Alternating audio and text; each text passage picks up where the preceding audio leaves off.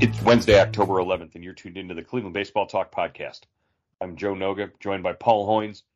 Hoynesy, the baseball playoffs continued last night.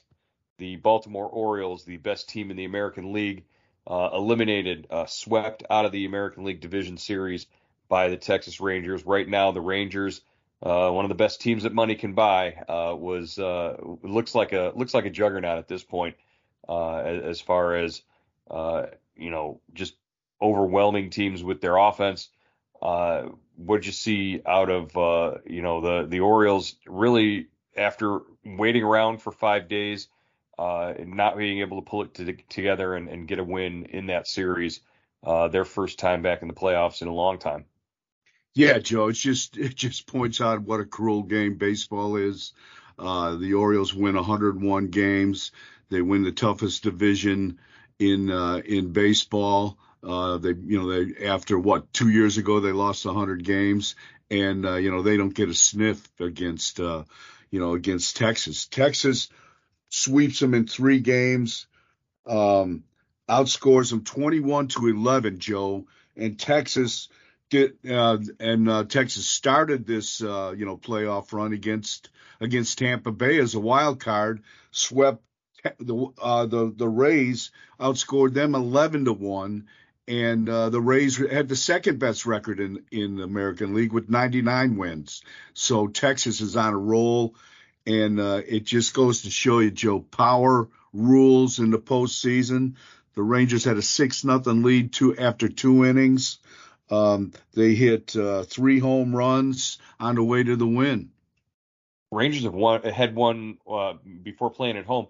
They'd won 4 straight road games in the playoffs. That's a credit to all the big free agent signings and the way that team was assembled and brought together, spending gobs and gobs of money. It just means that the biggest signing that they had was bringing in Bruce Bochy. At least that's my opinion on it. Yeah, Bochy did a great job. And Eovaldi, what about Eovaldi? The second really big start of the postseason. He goes 7 innings, 5 hits, 1 run, 7 Ks. Of course, he's got, a 6-0 cushion after 2. That makes it a lot easier, but he's pitched well as well. Yeah, it's you step out there in a playoff game and you've already got a 6-run lead. You can attack hitters in a way that you can't really do that if it's a closer game, especially in the postseason. And for as good as Baltimore was during the regular season, you got to remember it's a very young team. It's a very young lineup. It's a very inexperienced lineup in a lot of places. Some of their best players are their youngest players. And, they just hadn't experienced that before. Yeah. They didn't hit. They lose the one close game, the first game 3-2, and that kind of set the tone. And they really never got any traction going after that. I think they lose game 2, 11-8. They come back late, but they had nothing left yesterday, Joe. They just got beat up. Their starting pitcher Kramer doesn't get out of the second inning. Just a tough way to go. It is, you just think about that, Joe. You start playing baseball, February 15th, you go to spring training, the middle of February, you play 162 games through 6 months. You win 101 games, and then you're gone in a flash, man. I always remember what Terry Francona said. The postseason doesn't end gently. You crash into the wall and it's over. It's a car accident. You all of a sudden you hit the wall. Do you think that with the Baltimore and with the Dodgers really facing what they're facing right now, they could be eliminated today by Arizona? These are teams that sat around for 5 days after the end of the regular season. This idea of having a bye, and the top 2 teams in each league, having to wait for the wild card round to be over. Is it enough of a disadvantage to these teams maybe to want to see a change or some sort of tweaking of the format? Yeah, I don't know, Joe. Once they there's each league's not you got 12 teams now. I don't know how else you set it up to, keep the importance of the division the winning the division. If Right. not, I think baseball wants to keep that winning the division is a big thing, and it's kind of a freakish thing that, Baltimore, kind of goes out like this, but I still think you'd probably like to have that 5 days or the 4 days off to set your rotation and let your guys heal up a little bit. But still, it can it can work it can work against you as well, as we've seen.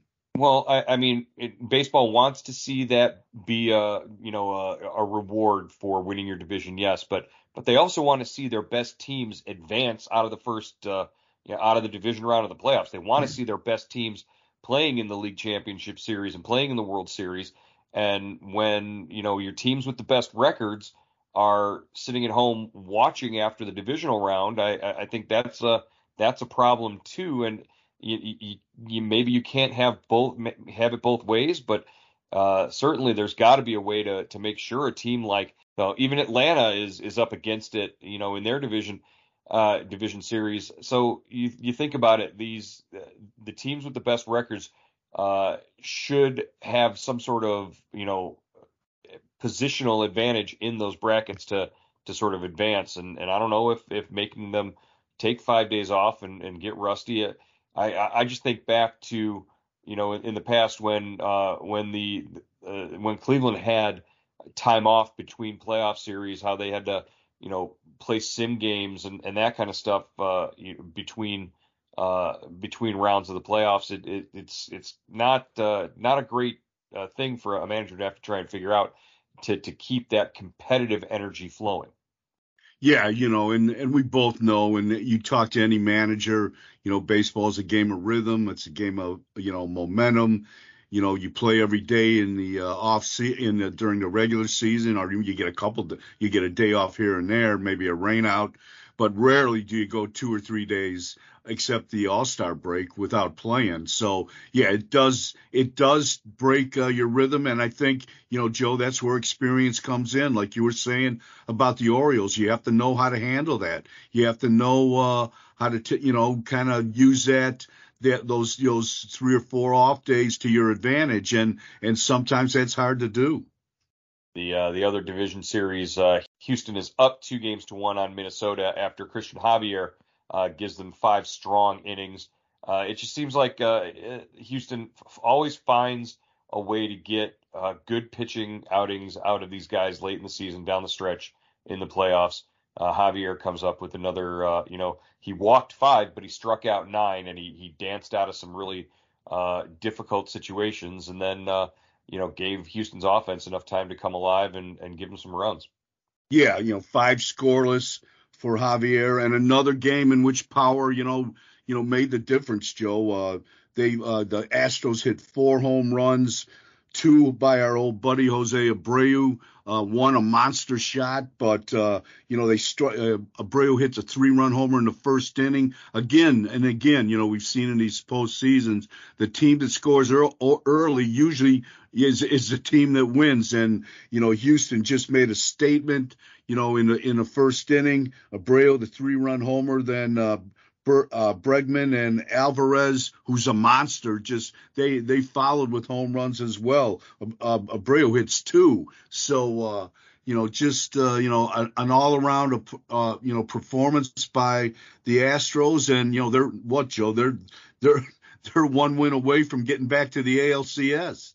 Yeah, they just squeak in, and at the end of the season, there was a question whether or not they'd even be in the playoffs at one point, late in September. But now it looks like we're heading towards a Houston, Texas, our Houston Rangers Astros, American League Championship Series if things continue, and it's just interesting the way that these two teams were put together and built for this sort of moment in the postseason.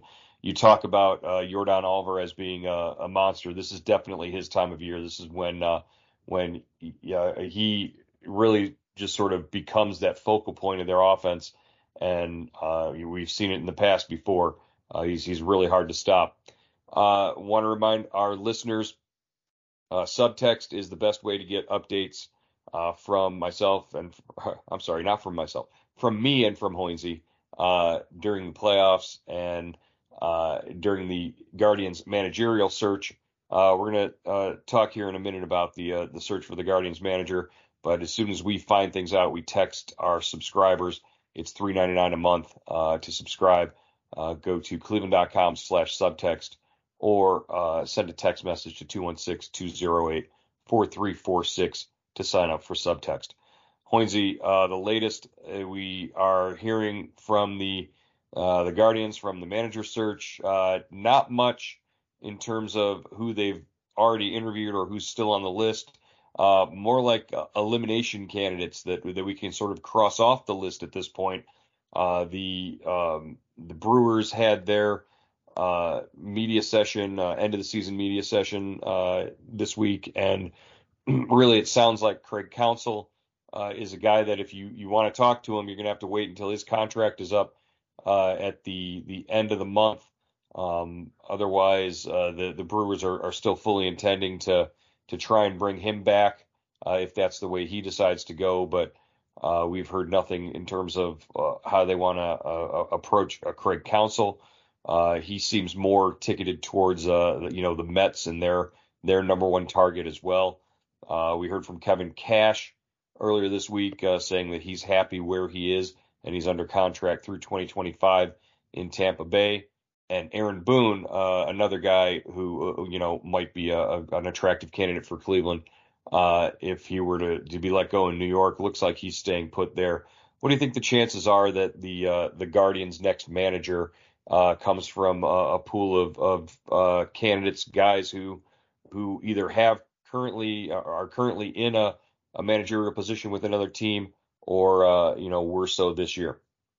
I don't know, Joe. I mean, I don't think they're gonna come from a guy that a manager that managed in the big leagues this year. I just don't see that happening. I think they're whittling that list down. I think they're conducting interviews. I think they've gone through a number of internal candidates that they talked to. I still think it's going to come from the coaching ranks from outside the organization. We've talked about a bunch of bench coaches. Coaches like that. Maybe perhaps a pitching coach, that kind of thing. But I think right now they're playing it close to the vest. They're not saying a whole lot. But I do not think it's going to come from it's not going to be like a guy like Phil Nevin who just got fired from the Angels. The Angels are looking for a manager. I don't know if it's going to be a guy like that. I still think it's going to be, a younger guy, a guy that, was on the bench or was on someone's coaching staff. It's the time of the off season and in this managerial search where we sort of have to play like an FBI profiler. We have to give a sketch of a candidate that we sort of think fits a few different, criteria. But, I'm sitting down with my sketch pad trying to draw what this manager will look like. And you're right. I think he comes from, somebody else's bench or somebody else's staff or, is a base coach or has these different connections to the Guardians or people around the franchise that have built relationships as well. So something to keep an eye on and keep in mind when you're thinking about who the next candidate will be, so that when one of these guys gets named, it's not a huge surprise out of nowhere that we've had some of these candidates in mind. All right, let's talk awards. Let's get down to it and talk about the potential for the Guardians and some of their players to be candidates for postseason, end of season awards. Usually those come out around November, the end of October, after the end of the World Series. The week or two later is when the BBWAA awards start coming out. and those are the big ones. But you've also got some other awards that are important too, and some guys that some candidates from the Guardians who will be in contention, but probably won't win awards other than maybe some of the defensive awards. Let's start with Tanner Bybee, a candidate, a strong candidate for Rookie of the Year. I think not the top candidate. I think not a guy who's likely to win the award. But I would be shocked if he doesn't finish among the top 3 finalists for the award in the American League. Yeah, he certainly deserved it, Joey. He obviously ended the year on the IL with that hip injury. Probably, but he didn't make his last start of the season. I don't think he would have made too many more, after he hurt the hip. But 10-2, just did a great job. Came up at the end of April. I think he had 25 plus starts. He did everything you could want from a rookie starter. He made adjustments on the fly, which is really a tough thing for a young guy to do in the big leagues. Did not seem overwhelmed, showed confidence, showed great stuff. I think he's very deserving of, finishing in the top 3 of the American League Rookie of the Year award. I don't know if he's going to win it. He probably doesn't win it, but I think he's right there, Joe. Yeah, from June 18th to August 13th, he won 7 straight decisions. And, Gunnar Henderson seems to be the favorite there, the Baltimore, shortstop, third baseman. He sort of took advantage of Josh Young of Texas going down and missing a bunch of time on the injured list. I think that it's among those two as the sort of the top 2 candidates. But think about how important it is for Tanner Bybee personally to finish among the top 2 in Rookie of the Year voting. He could earn an extra, it's based on the new rules. There's a way for him to earn like extra service time or get that, get closer to free agency if he finishes among the top 2 in Rookie of the Year voting. If I'm correct on that, there's a reason why the Guardians are supportive of him as a Rookie of the Year candidate, but sort of hoping that he finishes third. Yeah, and I think there's money involved too. I think Class Right. Class A won, I think maybe $1 million, an extra $1 million or something. I know he got extra money for I think winning the top reliever in the American League last year. Right, but that money, that's contract related with Class A. I don't think that's. But there's a bonus, isn't there? A bonus for if you finish, right? Yeah, depending on you get money out of that rookie bonus pool that they instituted right. with the agreement. So yeah, I think Bybee, it's something to keep an eye on. Bybee might not win that award, but him finishing second would certainly be of interest for the Guardians moving forward. Other award candidates, BBWAA candidates at least, you've got to consider Jose Ramirez an MVP candidate in terms of the ballots are 10 deep, and I think you'd be hard pressed to find 10 more worthy candidates than Jose Ramirez. I think he should get some down ballot votes for MVP. Not saying that he would finish in the top 5 or top 3 like he has in the past, but you've really got to strongly consider Jose Ramirez as a down ballot MVP candidate. Yeah, he's their best player, Joe, and he he didn't have that eye-popping year that he usually has, but he had a very steady, very strong year considering, the lineup around him. I thought he played well. He played well on defense. Another productive year. Yeah, he should finish. He should get some MVP votes for sure. You mentioned Emmanuel Clase and the Reliever of the Year award last season. This year, clearly there were stronger candidates in terms of, some of the numbers. I think Felix Bautista, Baltimore, but he didn't finish the year. He was injured, and missed almost 2 months at the end of the season. And, I don't know if they take that into account when they do the voting there.